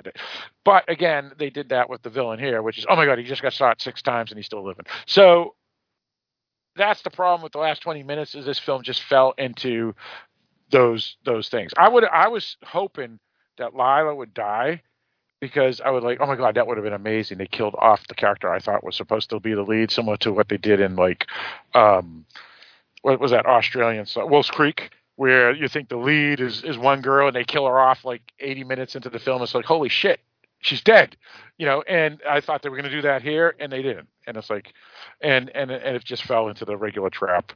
But I love how they kill the sister. That's just such a smooth saw right through the head, and he goes from moving to not. It's awesome. Well, it was a great kill. I mean, it was ridiculous where he just came out of nowhere and he just pulled right. Yeah, that part's right. Yeah, right. Whatever. But yeah, and I would have liked to see the last few minutes of the film to see the other sister who wasn't driving and the car just bump into the side of a curb or something, and Leatherface just goes over to her and kills her too. But I guess they decided not to do that. Well, and Phil, I rewatched the movie right before we did this tonight, because during that scene I noticed 2 things. Because one, I like paused and rewound. I was like, "What the hell?" Because it looked like there was a dude riding a horse. Yeah, there was. Wasn't in front of the car. I think it was a statue. Oh, that's right. The statue in the middle of it was the Confederate. Yeah. So like for a second, I was like, that dude on the horse is just not even reacting. Yeah, it was like Sam Austin or something was the statue or something. Yeah. And also, when right before the car started moving, she put it on autopilot, so it wouldn't have bumped into the curb. Right. Okay. So it would eventually stop, wouldn't it? It would hit something. Juice. I mean, it has to hit something, right? Because it's not going to. No. And it's on autopilot. She plotted a destination and put it on autopilot. Yeah, I don't know how that works because I don't own a Tesla, but Tesla has that ability. It's just the thing is that people take way too much advantage of it, and they'll literally fall asleep behind the wheel. Gotcha. Interesting. Okay, so maybe she did escape. Yeah. She escaped, but which is did any of you care? Because I'm really not hoping for another one of these. Did you see the post credit scene? I did. Yeah. Oh, I didn't. Okay. This is like Kevin. One of the things that kind of got to me also was, all right, so Leatherface got shot, I don't know how many times with a shotgun, got run over by... when he should have been. Right. And then, got run over by a car or whatever. And so and the thing is, the end credits, he's walking down this big field. You know, I don't know if it's probably the same sunflower field. And he goes and you see him walking up the driveway of the house from the original Texas Chainsaw Massacre. Oh, yeah, okay, I saw that. And the significance of that is Leatherface goes to a house. Goes home. It's been abandoned for 40 years, 50 years. Well, and clearly, back to my point about Sally, within walking distance. So she's hunting for him for 40 years. He's within walking distance, and she never found him. I'm just saying, she's not good at her job. That's all I'm saying. Either that or the woman was wearing really a mask, hiding him.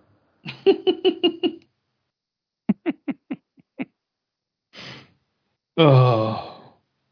It's yeah. I mean, I don't know what the post credit scene was, except maybe fan service or something. But it still doesn't explain what happened to that other girl and whatever. And that was the girl that I wished got killed off, because then I would have been like, no way they killed her off. But instead, it's like, it's just another final girl that survives. We knew it basically the moment we see the character at the beginning of the film. It's like, okay, that's the girl that's going to live all the way to the end. And a couple of times, I swore they were going to flip-flop and have Melody become the final girl instead, and that would have been awesome because it would have been unexpected. And we learned when we met that Melody, she was a dink. So it would have been kind of a cool twist, but they just fell into the same trap as a lot of these. Well, they did the same. They did the same pattern. But what I was half expect, if this was not a franchise movie, probably what they would have done is that the woman cop, the victim from the first one, she's going to shoot him with the shotgun. He's going to kill her, and then they both die. And I was half expecting that in this movie, but I forgot that this was a franchise, so no, it couldn't happen. And of course, Leatherface, after getting shot 6 times with a shotgun, decides to walk a couple miles. Oh yeah, and get hit by a car. Walks a few miles to his old house and just limps and all that sort of thing. I mean, I'm sorry. I know this is a horror movie. I know that the bad guys in the horror movies have special abilities that normal people do not have. But there you go. Well, again, the problem is that I've only seen the Massacre 2 once, and it is such a tonally different film because Tobe Hooper made it into a comedy, and I was not expecting that. But this is a film about a family. It is not a film about a character, or not a film, but and that is an escape hatch they have that things like Friday the 13th, and Nightmare on Elm Street, and Halloween don't really have. Right? That they can let Leatherface get old or even die, but they insisted on turning him into Jason Voorhees and becoming the Leatherface of the franchise, where they could have just continued doing things like bringing in other bizarre members of the family and continued the story as a generational thing, as opposed to just staying stuck in telling the same Leatherface story again and again. Mike, and I agree with you, because I remember when I did see the original film when I was 28 years old for the first time, and you always hear Leatherface, and they prominently just talk about him and all that. And I said, and I'm watching the film, it's like he's more of a secondary character. I was more scared of the father and more scared of the crazy brother, and Leatherface wasn't like, I mean, he had the mask and he carried the actual saw, but he was not as important or scary to me as the other characters. And so when I did go off and see some of these other sequels and stuff, or even just talk about the original film, it always confused me that people always talked about him. I guess you could say maybe he's the breakout character, but with this film here, and he is the Jason Voorhees or the Michael Myers or the Freddy or Dracula or whatever you want to call it, okay, that's fine, I guess, but it unfortunately takes away from what was so psychologically horrifying about the original, was he was just there. You know, I mean, I don't know. I mean, so I see what you're saying. Absolutely, It was an element of the with you. family, and I'm not saying it was an unimportant element of the family. It's just exactly he was an aspect of it, and like they bring characters like Chop Shop and played by Bill Moseley in the second film. You had in the remake, you know, the Arlie Ermey character was really, I think, the lead villain of that film. Yep. So I think there's a lot more they could do with it, and they handcuff themselves by insisting it be all Leatherface. Right. Yeah, and I think you're right. Because, well, in this one here, since it's now the modern age, all other characters are dead anyway, because they were either too old and they wouldn't obviously make it to 2022. And the coolest villain, in my opinion, the brother, got run over by a 18-wheeler, so he's dead. So if they're going to continue this franchise in the modern era and ignore all those other films, then all they got is Leatherface, I guess. Well, they could have had people that were related or that were also cannibals. Son of Leatherface that we don't know about. There's a lot of options they could have gone with that they didn't. See, I'm kind of waiting for son of to. I mean, you still have to wonder who's the mother, but I try not to. I know. It's just... Well, the mother was in the remake. One of the kids at the orphanage. Right? Wasn't the mother in the remake? No, the mother just son of Leatherface. Oh, so the one with Jessica Biel doesn't have the mother. No, the idea that we said you could do son of Leatherface, but you don't want to think about who the mother would be. So the question is, I see. Gotcha. And let's hope that the mother isn't also Leatherface's mother. Or what they could have done was just do a period piece and have it 1978. Right. You know, but they decided not to do that for some reason, and they decided to do the modern era. And had they done 1978, then they could have brought all the characters back except for the brother who got run over by the 18-wheeler. I forgot to tell you, one of my students told me, he said, "Did you know this was real?" Because of the news footage at the beginning of the movie, he thought that was real. Doomed. That's hilarious. The next generation is just worthless. I remember my niece, she's talking to me when the remake came out and I thought she was talking about the original because I didn't even know the Jessica Biel film had come out. And and I go, I don't remember any of that in the film. She goes, yeah. And, you know, and she starts to explain. And I go, was there a remake? And she goes, yeah. And it's like, oh, dude, you got to put that away and go rent at Blockbuster, because this was back, you know, in 98 or something, and get the original. And she goes, no, that's old. I don't want to see that.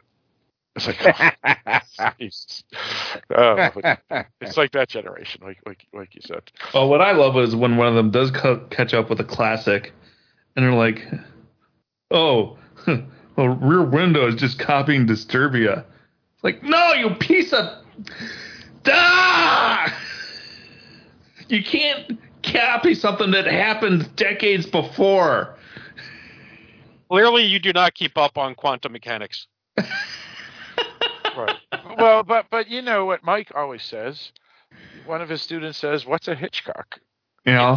And the thing that's bizarre about that is not that he didn't know who Alfred Hitchcock was, but he didn't know, or if it was a she, I don't know what it was, Mike. It was a he. So, but he didn't know who Rich Hitchcock was. All right, fine, yeah, whatever. You just don't know old films. But he actually thought, "What's a Hitchcock?" as if he didn't know Hitchcock was a normal last name, a normal last surname. That's just bizarre. Right, because it was the wallpaper at the time was on my computer, which was being projected onto the screen for less. And for Halloween, I always have horror movie posters, and it just Psycho, The Bird, something popped up there, and of course Hitchcock's name is featured prominently. And what's a Hitchcock? What's a Hitchcock? That's just weird.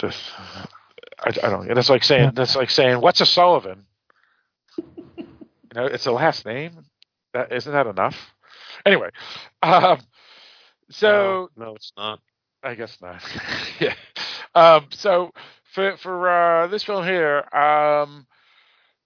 yeah. So they did, as you said, Kevin, somewhat turned, and you too, Mike, turned our lead villain, which actually became kind of an anti-hero, which kind of was an anti-hero in the Dario film as well, when you think about it.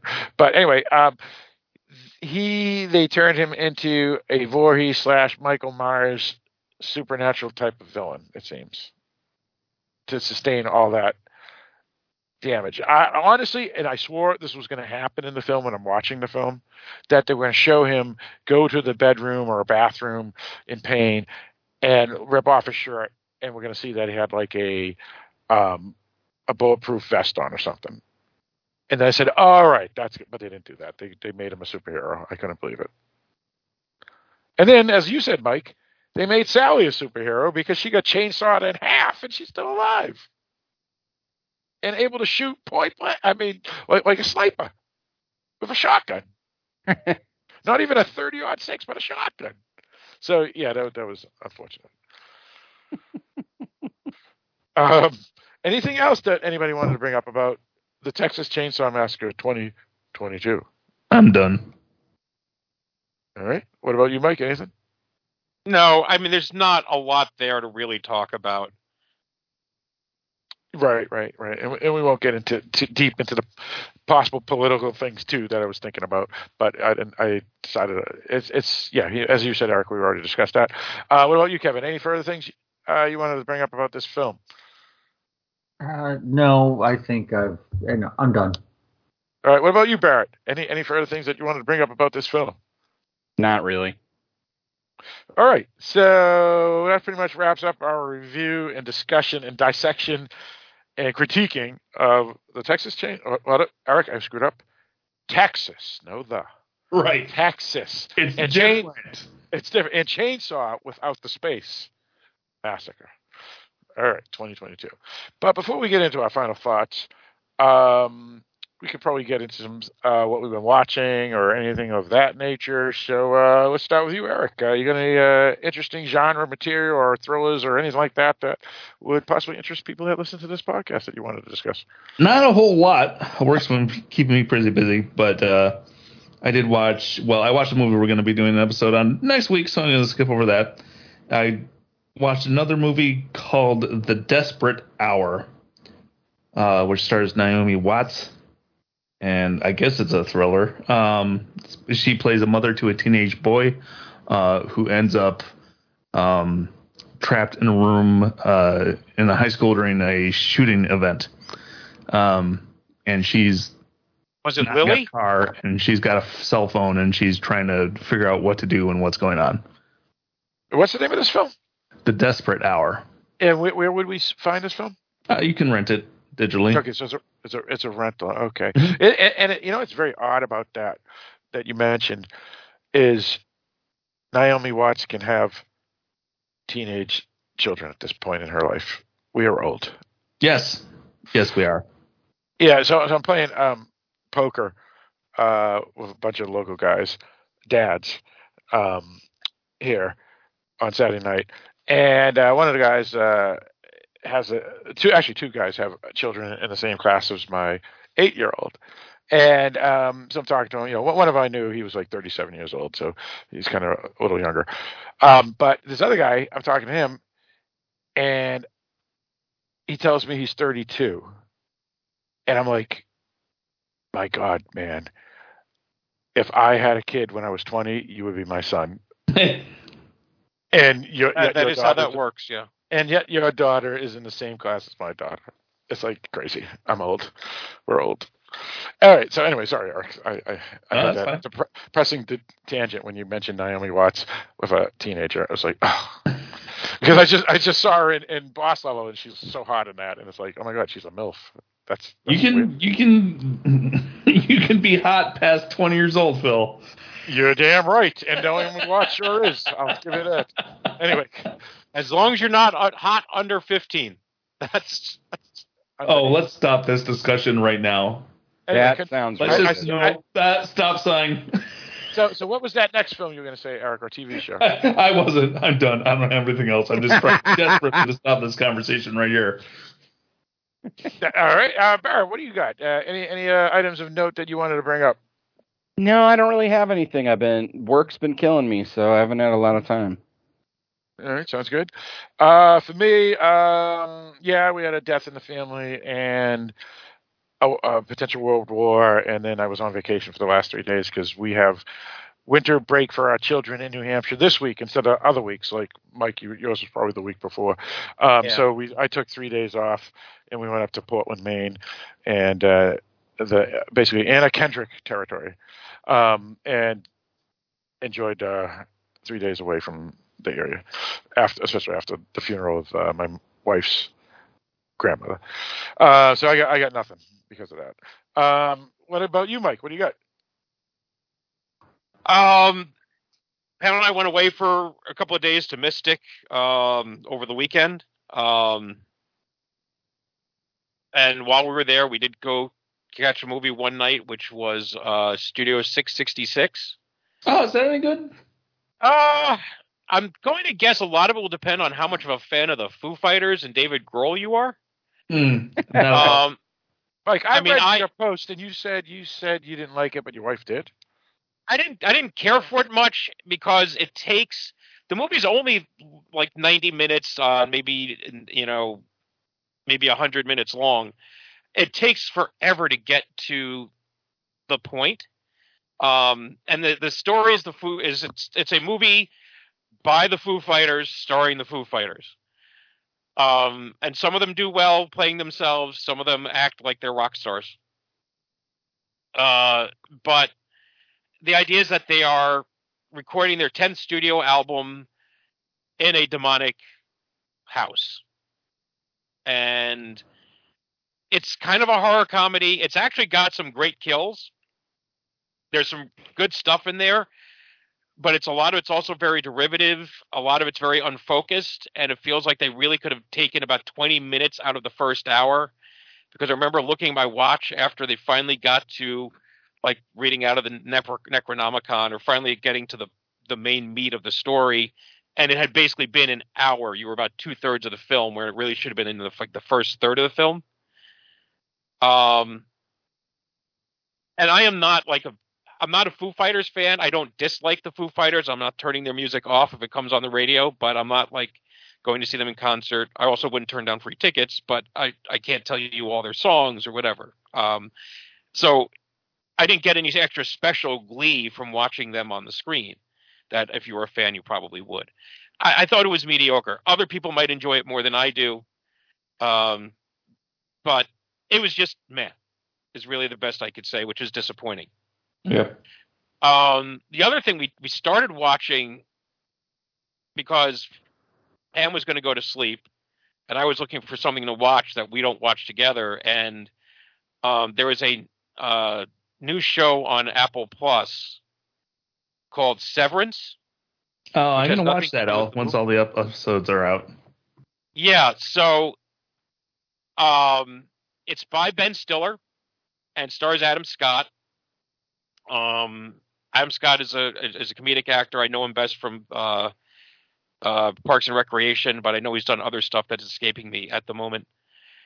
And it's a science fiction kind of workplace show. It's not a comedy, although it's got some perverse sense of humor. It also stars, I should point out, Christopher Walken and John Turturro.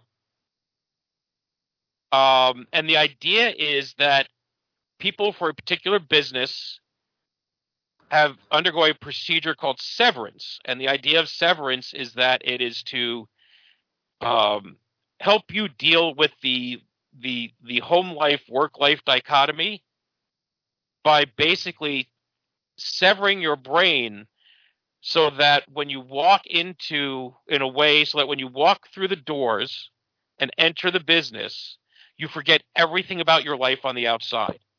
And all you know is what's happening on the inside in the business. And when you leave, you forget everything that's happening at your workplace, and you get all your memories back.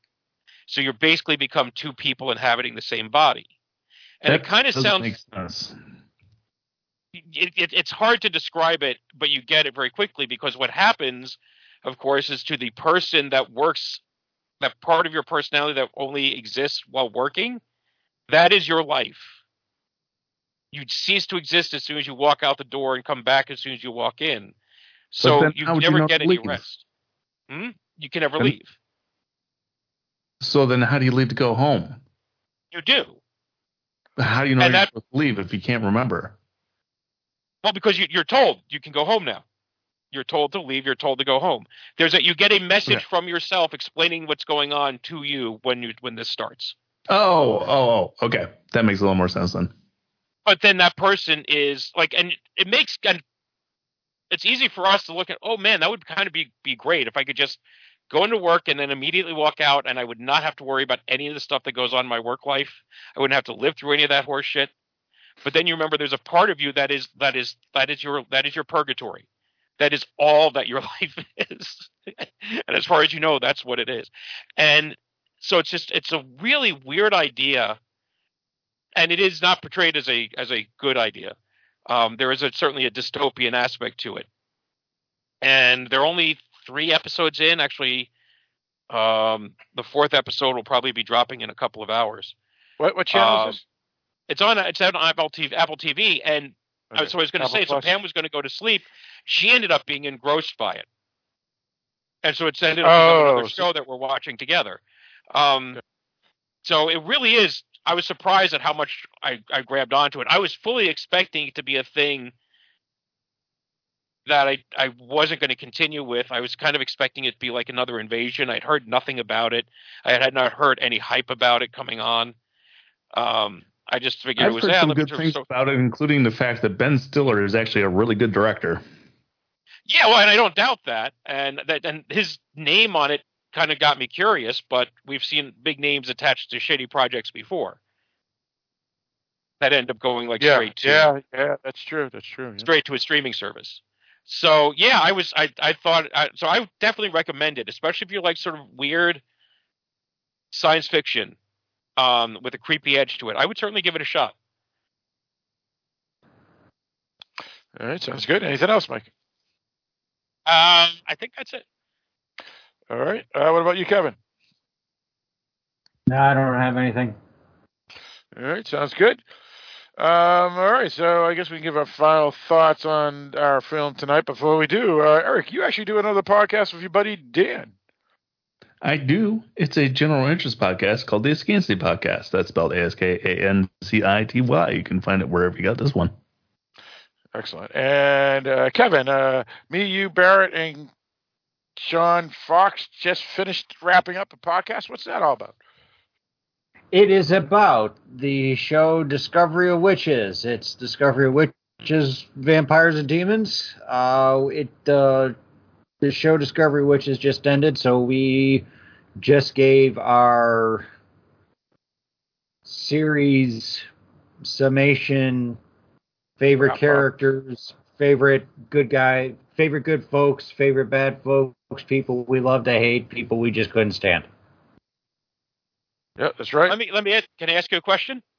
Yeah. Without spoilers, because it's going to be a while before Pam and I get around to the final season of that. Does it stick the landing?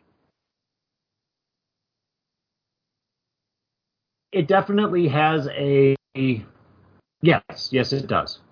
I think it does. It's not the best landing ever, but it's good. Yeah, there's some anticlimactic moments and some quick wrap-ups, but it's solid enough, yeah. But I mean, it doesn't leave you asking questions.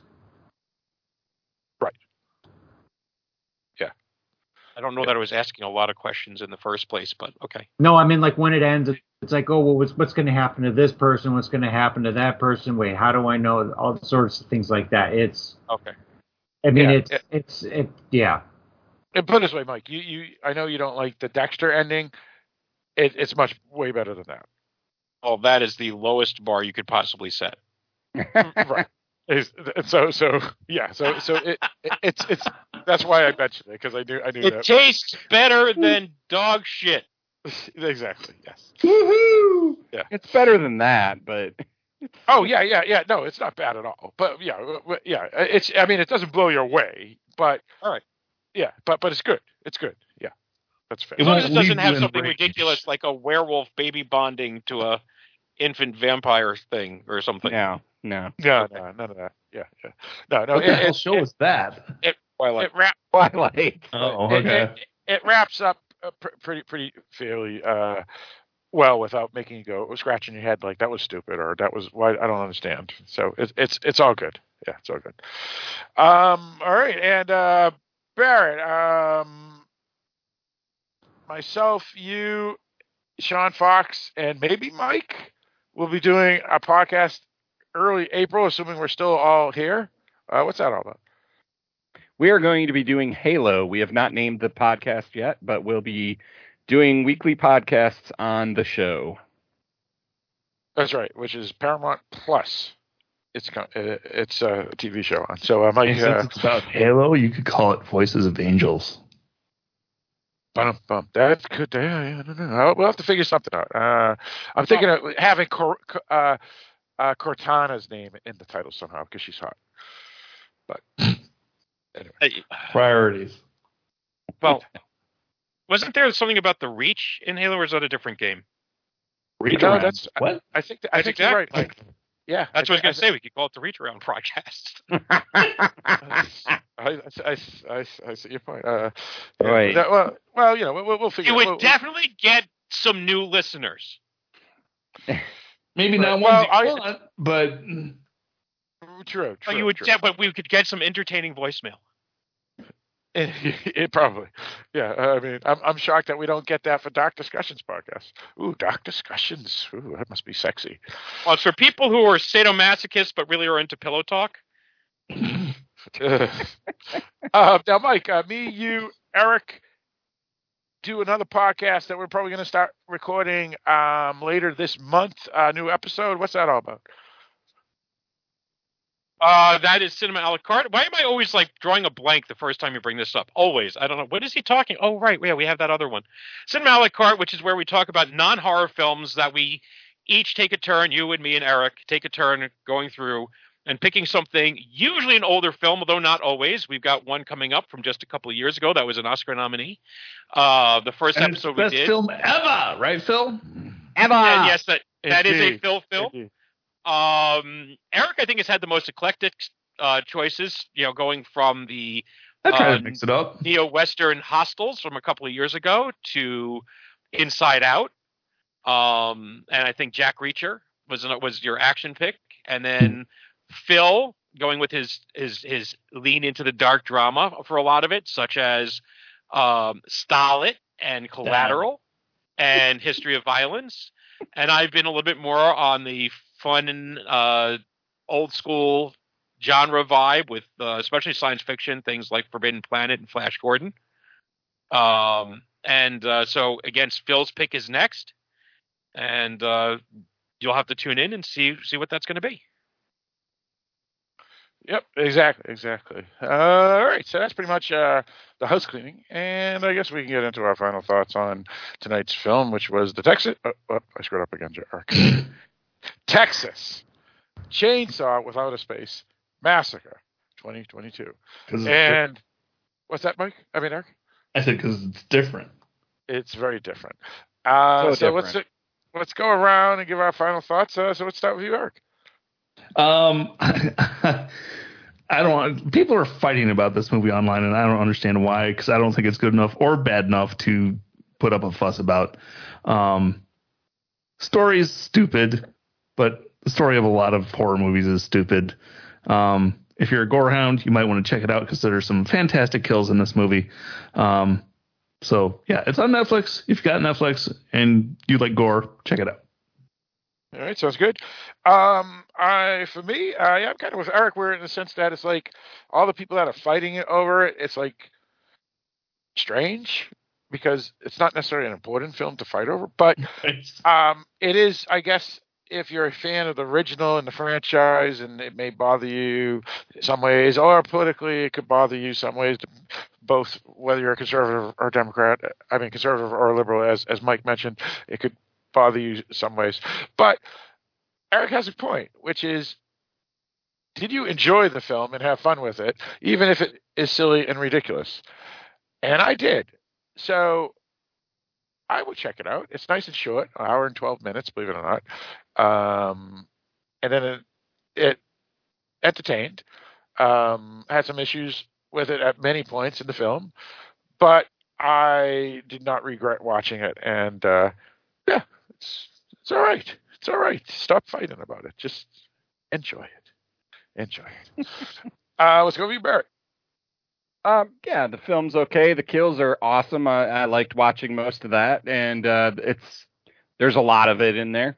So it's an okay film, yeah, and I agree it's not worth fighting over. It's, you either like it or you don't. If you don't, then you don't. All right, sounds good. Let's go with you, Mike. It's a film. If it didn't have the name, it would be an okay throwback slasher film. With some good kills and stupid story logic. But because it's got a burden of a name and a benefit of a name, people go in with all sorts of expectations, but they were at least going in, which is the whole point. And people talk about it. And all sorts of people seem to be liking it or disliking it for really bizarre reasons. I don't think it's worth, like Eric said, I don't think it's worth the fuss. Watch it if you want to. Don't watch it if you don't. All right, sounds good. Mr. Letts. I can't really add anything to what everybody else said. It's a movie. It was there. It follows the pattern. And if you like good gore, then you'll have fun with this one. And if you really want a good storyline, then don't watch this one. Yeah, I still think if you want a horror franchise, Evil Dead still has got the best batting average. Yeah, the first three films were pretty solid. Yeah, that's a damn good point, Mike. Yeah, and the remake has its fans, and the TV series is pretty fantastic. Yeah, I haven't seen the TV series. I heard it's really good, and the remake, I consider that the worst film we've ever reviewed on this podcast. But that's just me. But I would agree that franchise is pretty solid as well. All right, so this film here, I screwed it up again, Eric.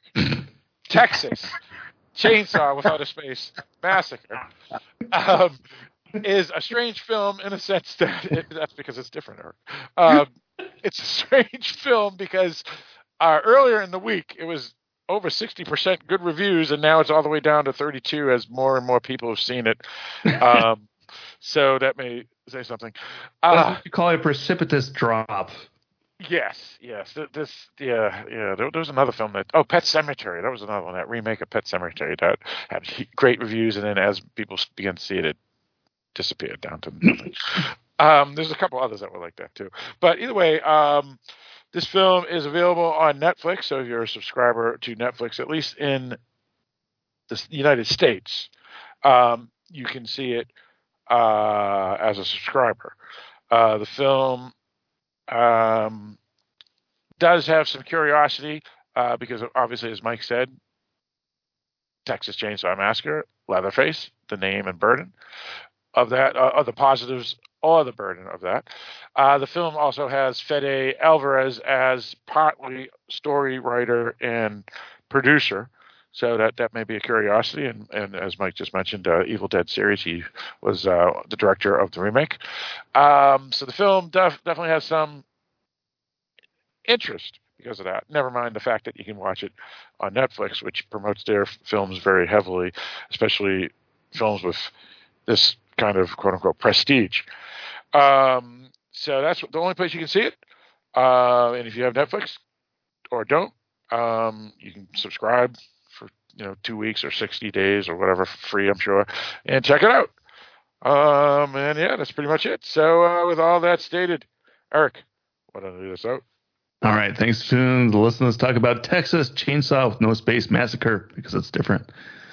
Come back next week. We'll have another topic. All right, let's get started. First off, we're supposed to be pushing cardstock this week. So let's push cardstock this week. Also, what is this? Tape recorder. For what? For recording. Michael is on vacation, and he's asked me to record all meetings and to type up the transcripts. Okay. Karen, any news from that law firm? Yeah, the deal closed yesterday. It's a 6-month commitment. Oh my God, Dwight, what are you doing? What? You're not allowed to take off your pants in the middle of the office. I'm not. Dwight, you know what? Just back off, okay? That's making me uncomfortable. This is sexual harassment, by the way. Oh my God. He's got a knife. I do not have a knife. No, let the record show that Dwight K. Schrute is now completely nude and is holding a plastic knife to Stanley's neck. Let the record show that Jim Halpert is a liar. Dwight Schrute is now wearing a baby's bonnet. I am not. Oh, Jim Carrey just walked in. Dwight, get his autograph from Michael. Jim Carrey did not just walk in, okay? Dwight, what is that on your stomach? Is that a Muppet Babies tattoo? Oh my God, Karen, you're right. That is Animal from the Muppet Babies. You can't see my stomach. I am now chopping off Phyllis's head with a chainsaw. Ring.